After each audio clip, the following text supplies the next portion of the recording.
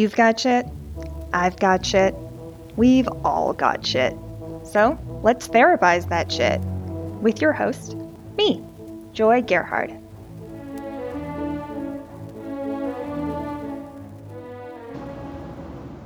Okay, well, there's not going to be a great way to start this, and that's just how that's going to go. So rather than waiting until I feel ready, I'm going to start without feeling ready. I am currently in the process of trying to find a therapist, which is not an enjoyable experience under the best of circumstances, and I don't know how many people are looking for a therapist under the best of circumstances. Similar to folks who visit the ER, we're selecting for a sample of folks going through low points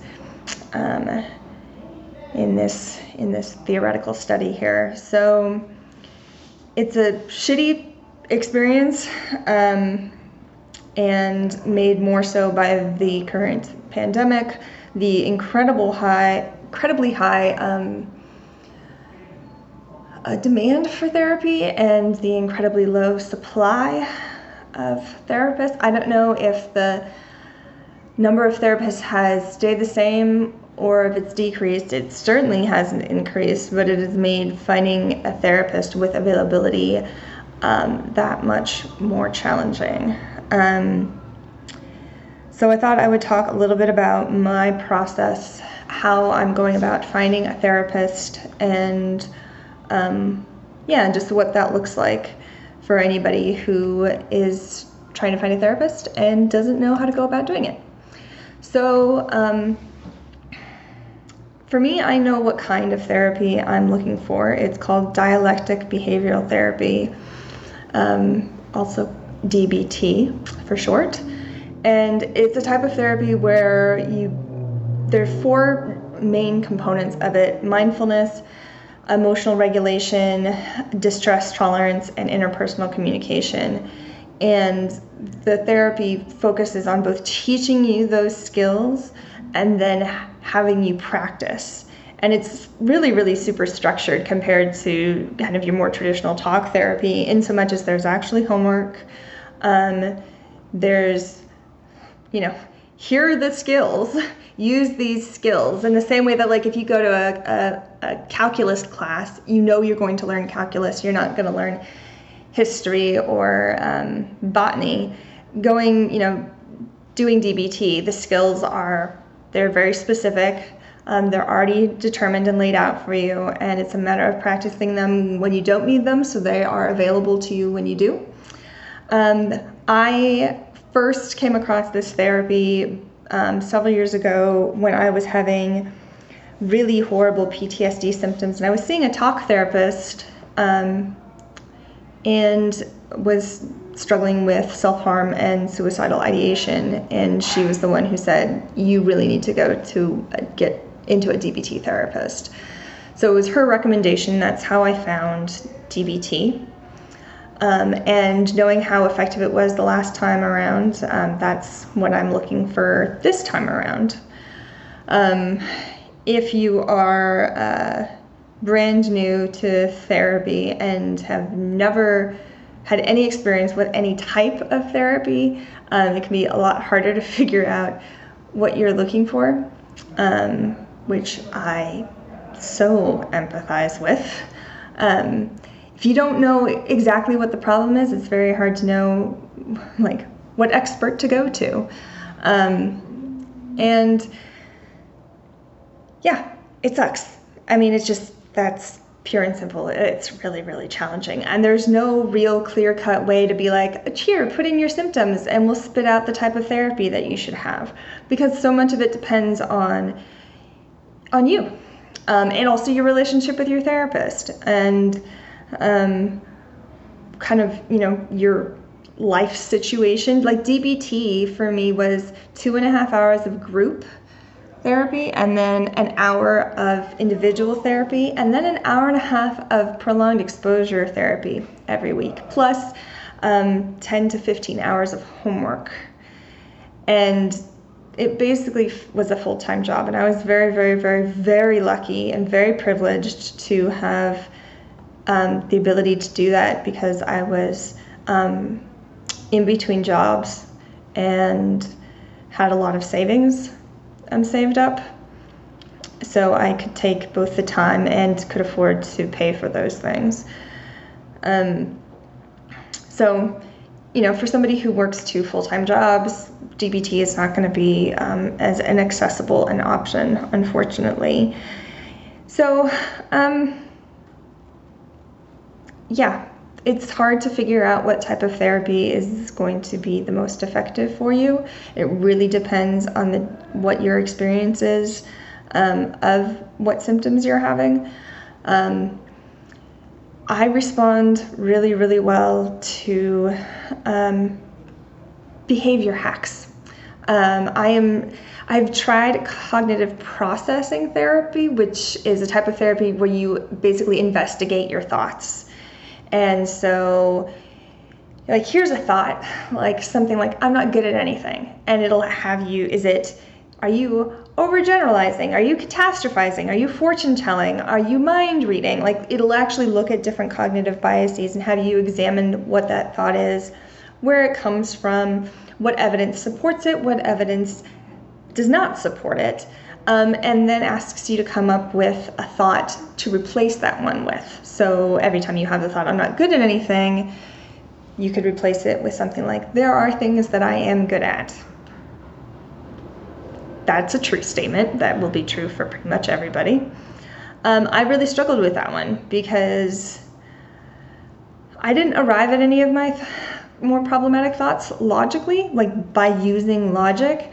I didn't come at it by putting together a pros and cons list. I came at them from, either through trauma or repetition or any variety of other things.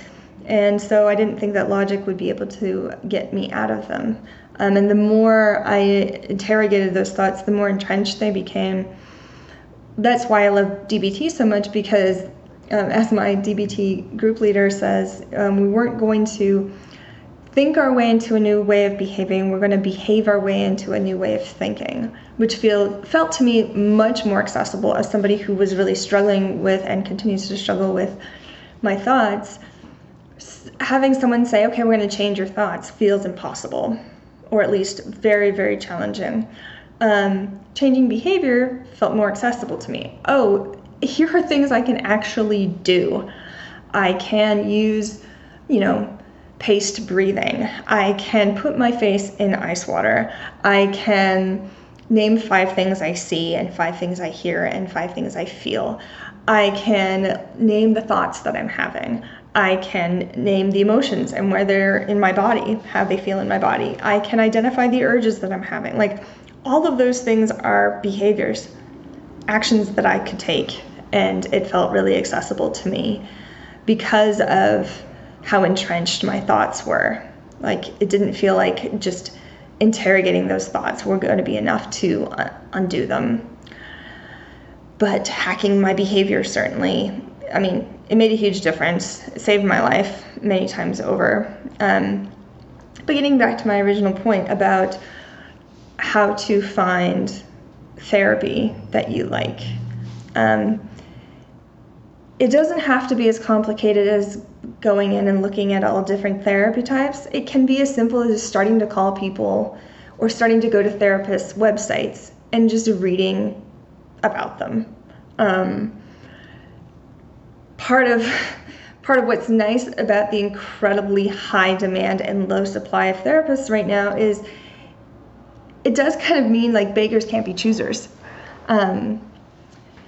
It's not like, Tinder where you can just keep swiping. It really comes down to who has availability. And, starting there. But reading some therapists' websites and listening to them describe the sorts of therapy that they do and kind of their approach to it can be really helpful. And it also might be helpful if you know of any types of therapy you're not interested in doing. There are some people who would hear about exposure therapy and run for the hills, and I wouldn't blame you. At some point, I will talk about my experience doing prolonged exposure. It's an amazing therapy, and it is extremely challenging. That's my partner that you're hearing screaming in the background. Just to plug his podcast. His podcast is the Cedric A. Phillips podcast. He also does the Resleevables podcast for Star City Games, which talks about Magic the Gathering. So if you're into that sort of thing, you can hit him up. And you're going to hear just all manner of street noises because there's construction near my apartment. Let's see. Okay, so where I was talking about how to figure out what type of therapy you're interested in. Oftentimes, you can just start talking to a therapist. Pretty much every therapist will be trained in a variety of different things. And you can just start talking about your experiences and say, here's what I'm struggling with. And the two of you can come up with what it's called modality, what type of therapy, what modality would be most helpful. And it's also possible to start with one therapist and switch. I have had, I think, 9 therapists now since 2015, which is 6 years. And I don't know if that's normal or not. I know that my favorite true crime podcasters, Karen and Giorgio over at My Favorite Murder, both of them have mentioned each of them having multiple therapists over the course of their lives. So it's not like you're getting married. You can have a therapist and have it work for a really long time, actually, and then eventually grow out of them and need somebody else, which certainly was what my experience with my very first therapist.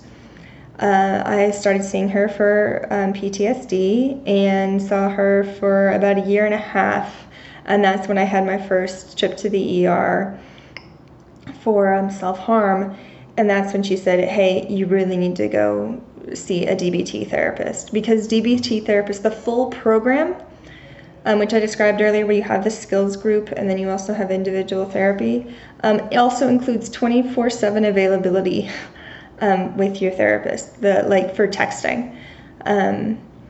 And for somebody who is dealing with self-harm and suicidal ideation, that was incredibly helpful and necessary, because there were times, it's 11 o'clock at night or 2 in the morning when I needed a lifeline.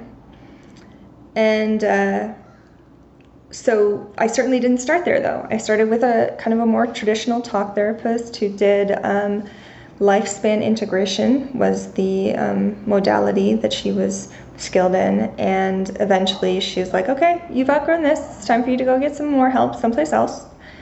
And it really is kind of, you try different things on, and that sucks. Because it's not free. As somebody who has been at or below the poverty line for most of my life, just experimenting is expensive. And when you don't have a lot of money, it can feel really dangerous to gamble on, okay, I'm going to pay this person to help me, and I don't know if it's going to work. And my mental health is on the line. That's really scary. It is really scary. And also, not just with finances, but if you also don't have a lot of time. Like if you're working multiple jobs, or if you're a parent and have kids that you have to take care of, your time can feel really, really limited. And to spend an hour a week with somebody who you don't know is actually going to be able to help you, that's also really scary. And I keep thinking of, I hate quoting Gandhi because he is a problematic figure. And he did say a wise thing here and there, one of which is whatever you do in life will be insignificant, and it's important that you do it. When it comes to therapy, I think, it's important that you try. It's important that you fill out a couple intakes, fill out some contact forms, call some people, and get in to see somebody. And there's no guarantee that it'll actually be the silver bullet. I don't know that there is a silver bullet.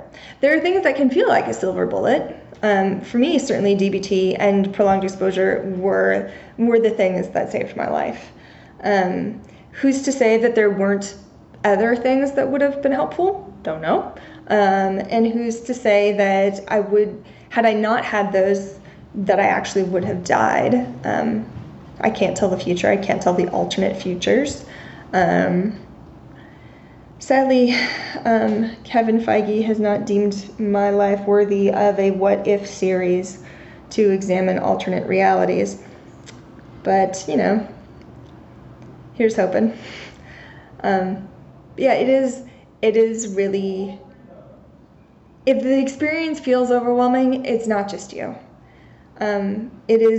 It can be very, very overwhelming, especially when you feel like you're drowning and you don't know how to swim. You don't know how to ask for help from someone who does know how to swim. I have used the analogy many, many, many times that for me, when I'm drowning mental health wise, there are a lot of people who, will want to help. And the kind of your friends and family who want to help, they're like people who know how to swim.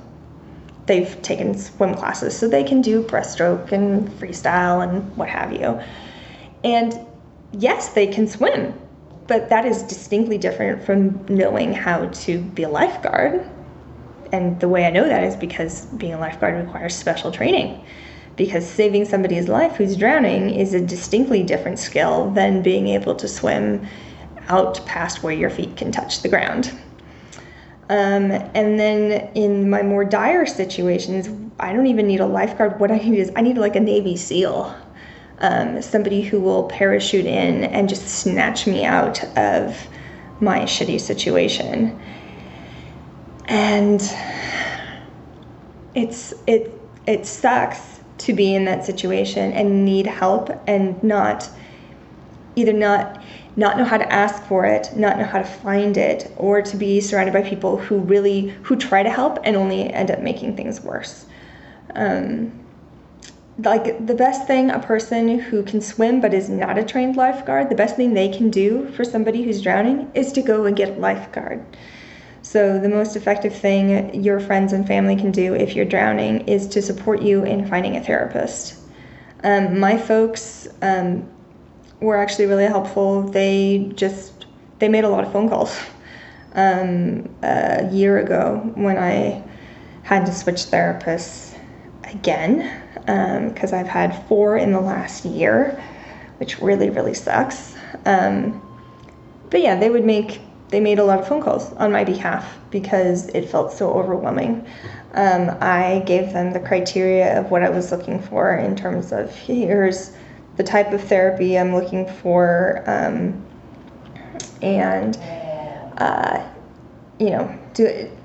at that time, some of the criteria I was looking for somebody who could do medication management, because I needed some psych meds, somebody who was doing telehealth because it was the pandemic. There were several different criteria that I gave them and said, hey, can you just start calling people?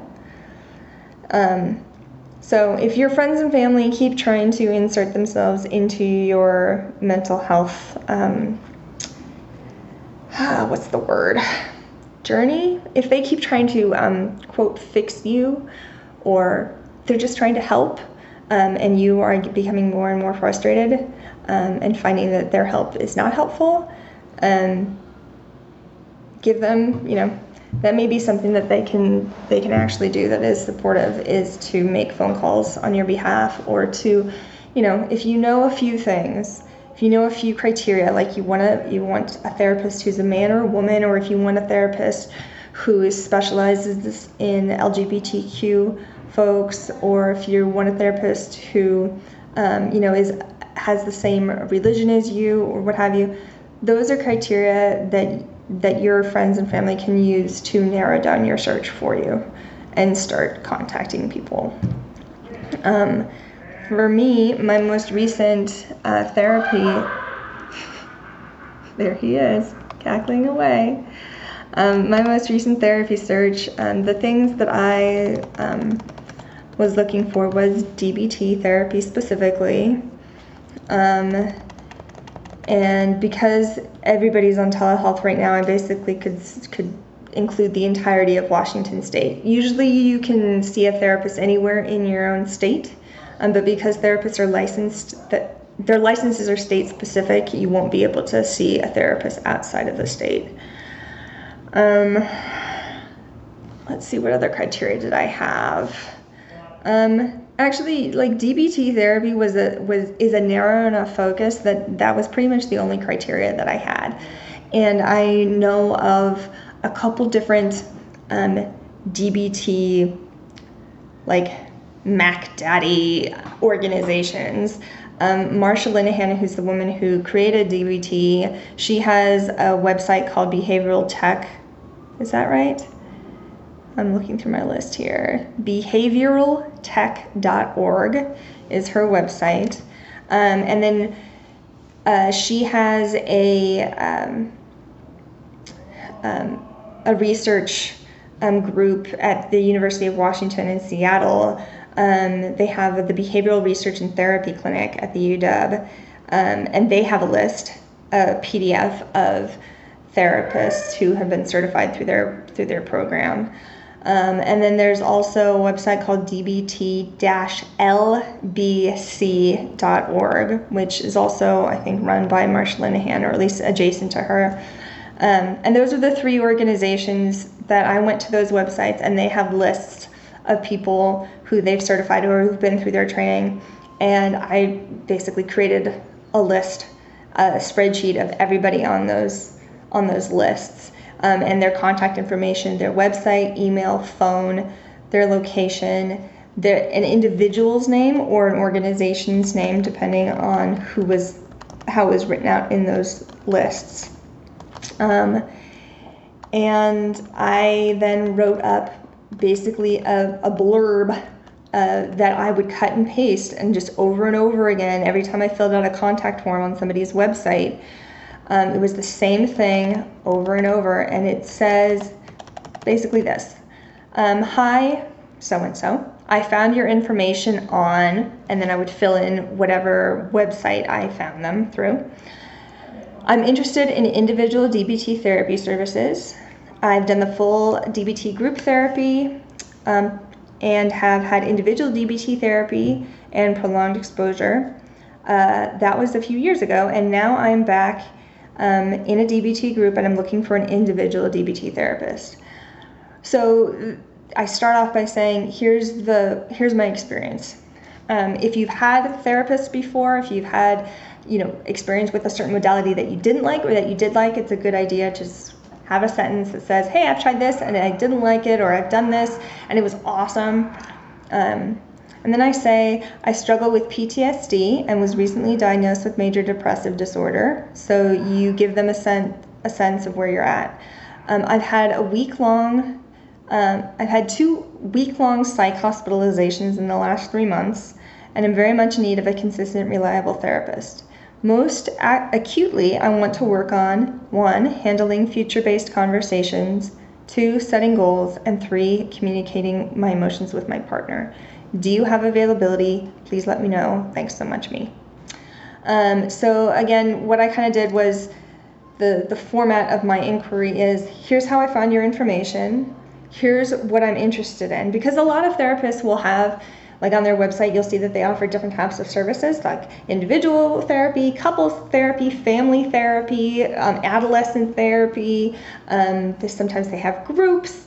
So to specify what service of theirs they have, or that you're interested in, that's key, because that will allow them to say whether they have availability in that particular thing. Like if you have a group therapy group that meets once a week, it may be full, but they may have space for individual therapy. So just asking, do you have availability, without specifying what type of therapy you're looking for, what type of service rather, it's more effective to be specific.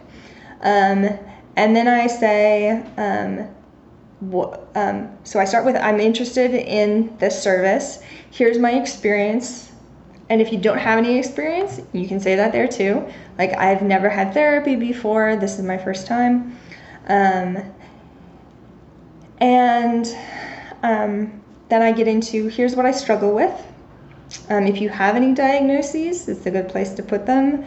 If you have any symptoms that go undiagnosed, like you say, I have a lot of anxiety, I have racing thoughts, I have intrusive thoughts, I have, suicidal ideation, or I feel really hopeless a lot of the time, I feel sad a lot, any of those sorts of things, it's a good idea to put them there. And then I end with saying, here's what I want to work on. Like, here are my goals. And I didn't list all of my goals for therapy. I just listed the 3 top ones that are most pressing for me. And so if you want to set things like, I want to be able to regulate my emotions better. I want to, have hope. I want to set goals for the future. I want to be able to parent more effectively. I want to be able to talk to my partner. Whatever is not working in your life that you would like to address, it's good to put that there. So I have this message that I would copy and paste into different people's contact forms when I was reaching out. And then I would write down how I contacted them and what date, so that I could keep track of who I'd contacted, who I had yet to contact. And how I contacted simply means some people have a contact form on their website. So if I send something through there will be no record of it anywhere. Like there won't be a message in my sent mail in my email account. So that's why, again, I copy and paste my message so I have a record of what I said to people. And then there are some folks who don't have a contact form and you just have to email them. So I would specify that. So the process is not great, as I have said, and I will continue to say. And the initial, sending out all of those inquiries, I sent out 101. No, that's not true. I haven't sent out 101. I have sent out 64. There were 33 that I didn't actually contact because it says explicitly on their website that they're not accepting new clients. So there's 101 people that I've looked into. I've been to their website, I've read over their qualifications and whatever, and I've contacted 64. Of those, I'm waiting for 31 to get back to me. I've gotten a no from 22 of them, and I've gotten a maybe, or I'm starting to go back and forth with them for 11. I'm on a waiting list, or we're scheduling a first call just to get to know each other. That's a lot of people. And it sucks, and it is a huge amount of time. And part of the reason why I kept this spreadsheet is because you start to kind of go in circles. I would message somebody and say, hey, do you have availability? And they get back and said, no, I don't, but try, these 3 folks, X, Y, and Z. And then I would email X, Y, and Z, and they would send me back to the first person, or send me to each other. You kind of get the same people over and over again, because therapists run in circles. As there's groups of people who either went to school together or who work in the same building, and so they kind of cross refer to each other. So that, again, I had to keep a spreadsheet because otherwise I'd end up messaging the same person over and over and over again, not realizing I'd already messaged them. So I finally started, it took about a week before I started getting responses back from anybody. And I started doing intakes. And there's all the you agree to, privacy, and that you'll be on telehealth, and, that you agree to pay, and all of those sorts of documentation things. And then there's the actual questionnaire. And the questionnaire is also a bit rough. I don't think it's just me. I think it's going to be rough for a lot of people. The closest thing it feels like is going swimsuit shopping, and that experience of being in a cramped dressing room under a fluorescent lighting that is flattering to no one. No person in existence looks good under fluorescent lighting. And you then take off all your clothes and you get to stand in front of a mirror. You have to stand in front of a mirror. And oftentimes there's multiple mirrors. So you're seeing, all your dimples and cellulite and stretch marks and all of these things that are natural and normal. But you're seeing them magnified in bright light with multiple angles, in a situation that, swimsuit shopping is never fun.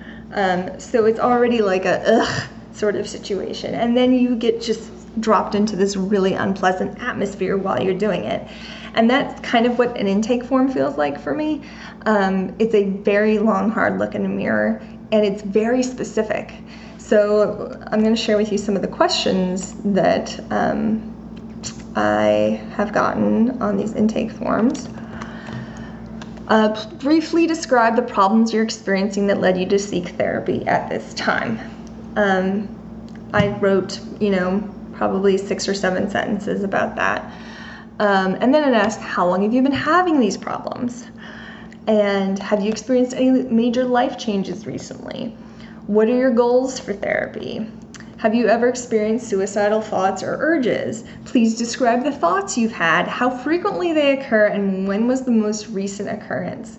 So when it starts to be date specific, that's where it goes from being a 20-minute intake form to being a 3-hour intake form, at least for me, because I have so much history to go back and look through.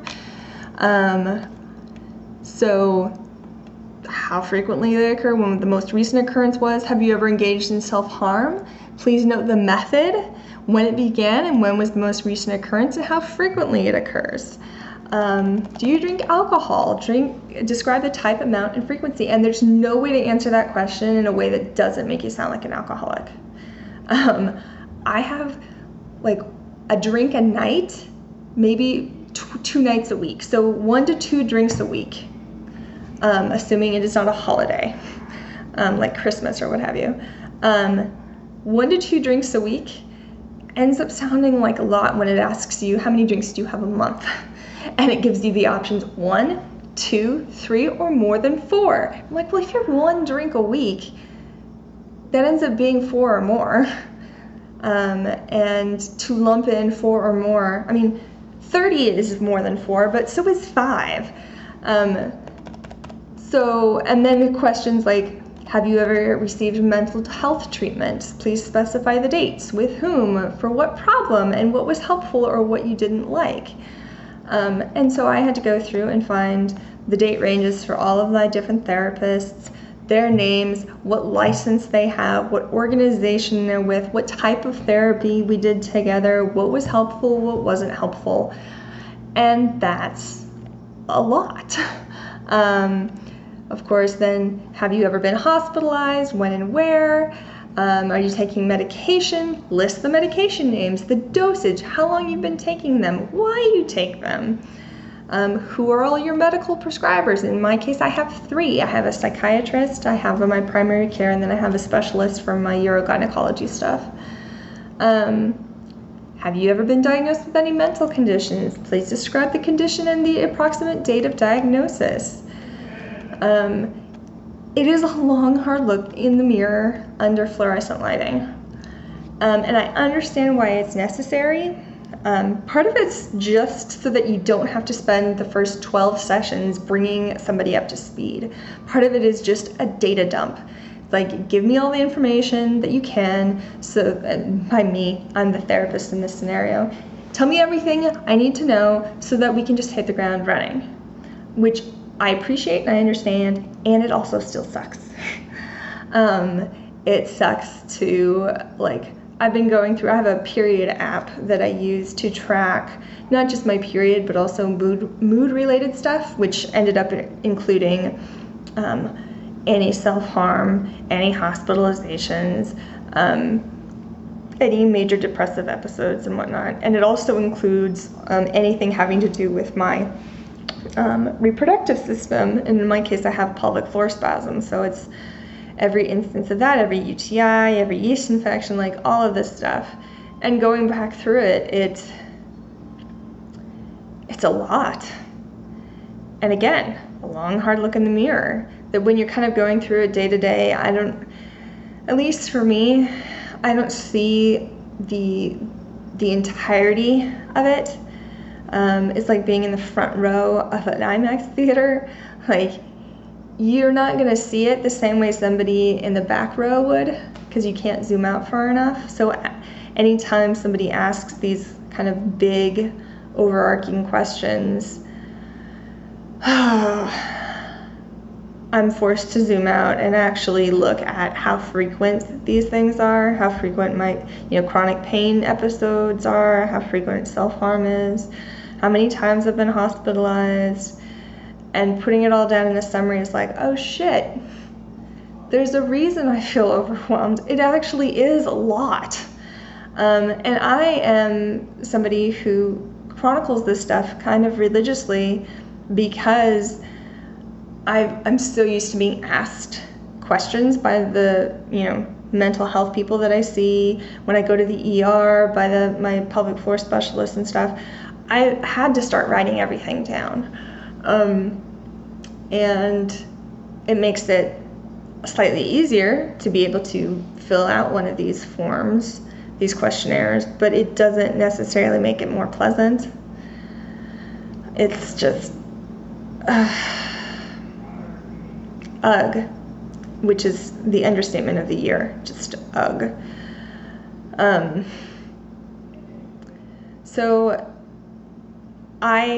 once you submit one of these questionnaires, you may or may not have access to your submissions, which is why I use, again, a spreadsheet. Anything you can copy and paste. So I have, the question and my answer. And there are questions that get asked in the exact same way every time, like, what are your goals for therapy? I get that exact same question on every questionnaire. And then other ones are slightly different. What is your relationship status versus if you're in a relationship, please describe the nature of this relationship and months or years together versus, let's see, what else do we have here? If you're in a relationship, describe the nature and months or years together. Please briefly include any relationship challenges you'd like to work on or challenges that you're aware of. So, slightly different flavors. So I'll copy and paste and then edit. But for me, having to conjure up answers, actually remember answers, feels almost painful, which is why I have these spreadsheets where I keep track of all my answers, so that I don't have to regurgitate it from scratch. Like the act of actually having to dig in and come up with the answer each time feels more painful, feels more overwhelming. I know I'm not in danger when I'm doing it. I know I'm not, no one's actively harming me. It's just the experience that I have. It hurts in my brain. So that's why I copy paste. It just makes it ever so slightly easier. So yes, so we're getting that into the weeds here of what applying, it's not even an application, but like doing an inquiring, there we are, as to the nature of, or the availability of a therapist. Like this is kind of the process. Your initial inquiry, you'll just write a paragraph saying, hey, this is what I'm dealing with, do you have availability? And if they do, that's when they send you the intake paperwork. Sometimes they'll want to do a phone call first, like a 15-minute consult, and then send you the paperwork. I've had people do it in either direction, paperwork first, then the consult first, then the paperwork. Some therapists will do a proper intake, like a full-on 2-hour sit-down, like go through everything with a fine-tooth comb. Some people don't do that. I don't know that one is better than the other. And by proper is not a juxtaposition to improper. I mean, like just a formalized intake versus we'll figure each other out as we go sort of situation.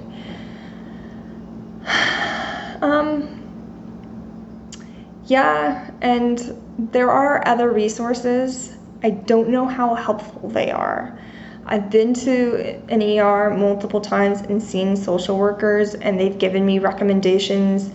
You know, like a lot of them will give you community health recommendations, which are usually nonprofit.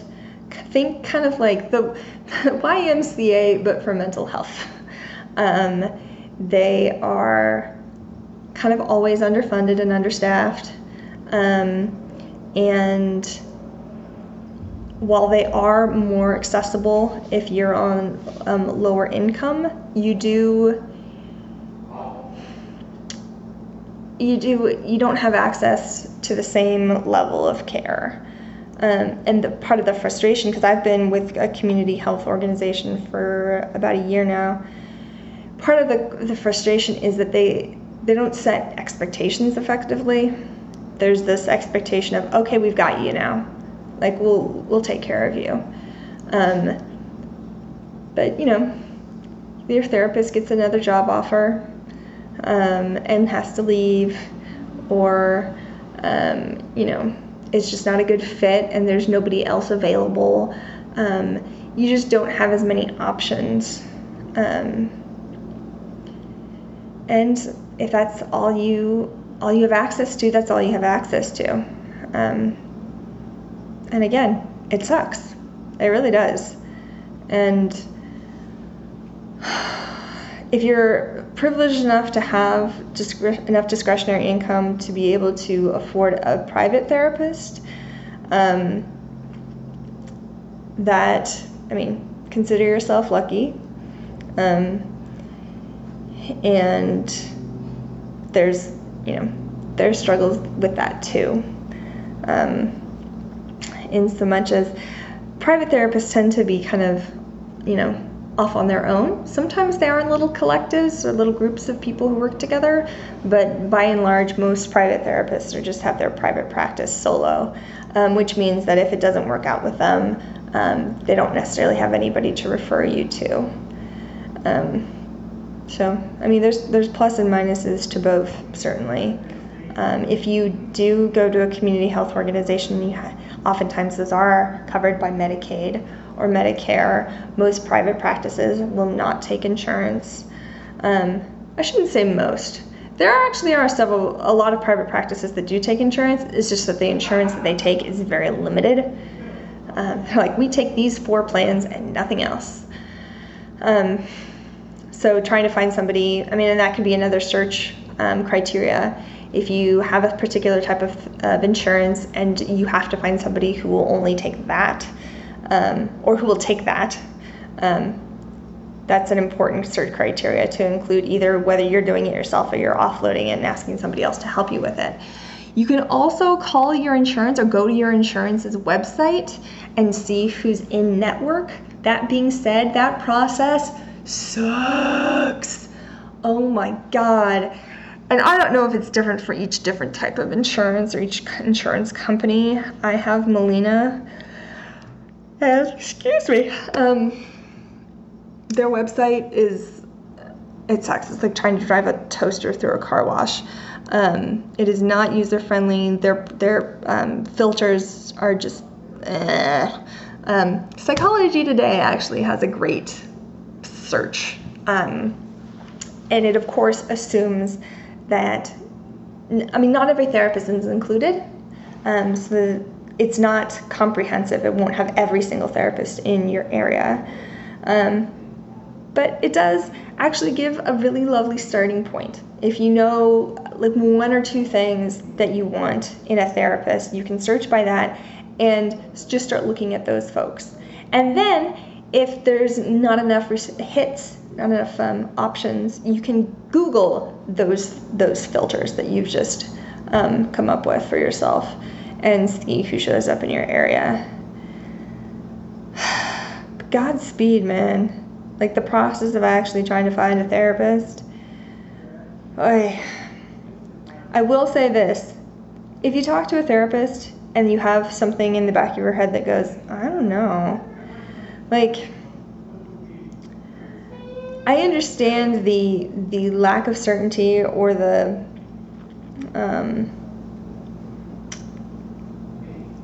I don't know what word I'm looking for here.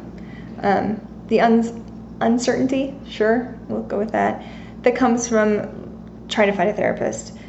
Like, it's hard to, I've actually never had this experience of talking to somebody and be like, yes, done, you're my person. More often than not, it's like, this could work, let's try this out. So there is that kind of uncertainty of like, I'm not 100% sure, but I'm willing to try. That is distinct from something is off. And it may not mean anything negative about your therapist. It may just be there's something that's rubbing you the wrong way. And someday down the road, like, it will be a great learning opportunity to like work through those issues with somebody and like tackle whatever judgments or whatever's coming up for you around that. Your first therapist is not the time or place to do that. If you are lucky enough to have options, aim for the ones that you don't have that kind of red flaggy uncertainty around. Stick with the uncertainty that comes from just, I don't know how this is going to go. Because therapy is challenging enough without having to also hold space for whatever is going on in the back of your mind.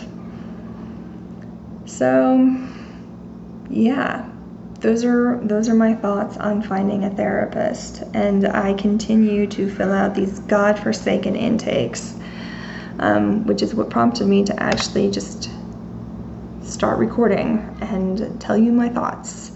Because if you're going through this, well, you sure as shit are not doing it alone. Like, there are a lot of folks out there who are also trying to find a therapist. Oh, and before, so just as a side note, there are those kind of like online, like BetterHelp and Talkspace, I think, and I think there are a few other services.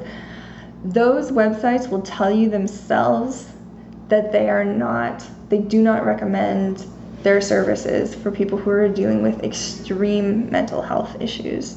There is a distinction between like dealing with a mental disorder, like if you have bipolar or depression or chronic anxiety or PTSD or borderline personality disorder, or kind of the more, I don't like to use the word serious, because I mean, everybody's own issues are serious to them, but these take us a very specific type of treatment, those disorders, and those websites will say that they don't recommend their services for people who are dealing with like self-harm ideation or suicidal ideation, because you just can't get the help, enough of the help, and the quality of the help that you need through those places. And I mean, I know that there are folks for whom they work, and it's great. Like, you can just whip out a text to somebody when you're on the bus or, on your lunch break or whatever, and that's great. I cannot fathom that would work for me. Not only because of the mental disorders that I'm dealing with, but also because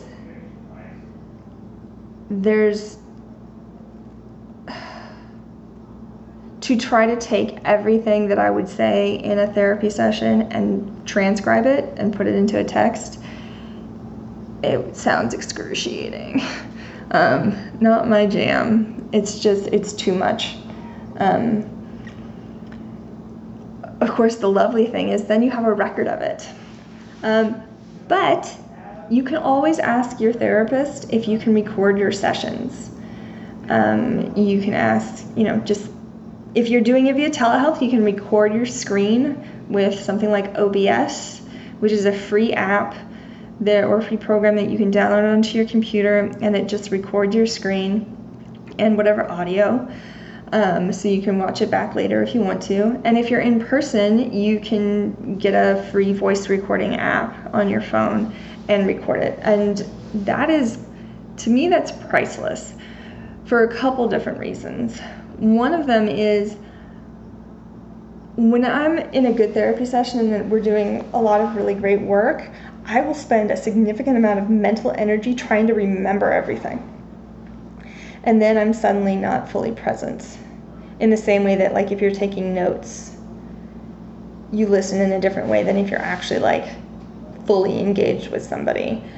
And so recording basically takes the pressure off of me to try to remember everything, and I can actually be fully present, and therefore I don't end up needing to try to remember everything. I end up being able to remember most of it because I was fully present without, it's the worrying about, make sure you remember that takes me out of the moment.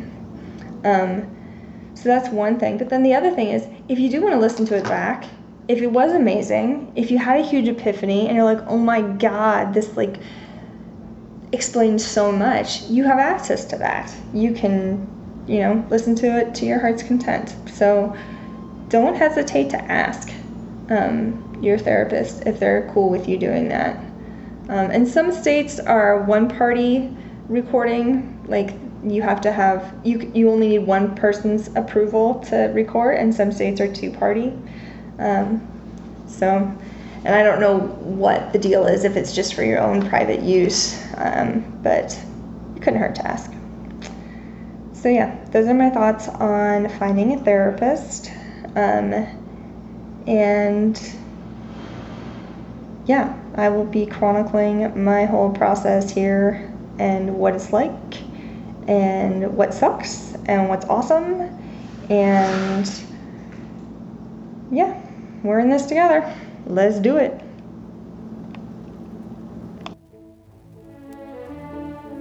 This has been Let's Therapize That Shit with your host, me, Joy Gerhard. If you like what you heard, please rate, review, subscribe, and tell your friends about it. We'll see you next time.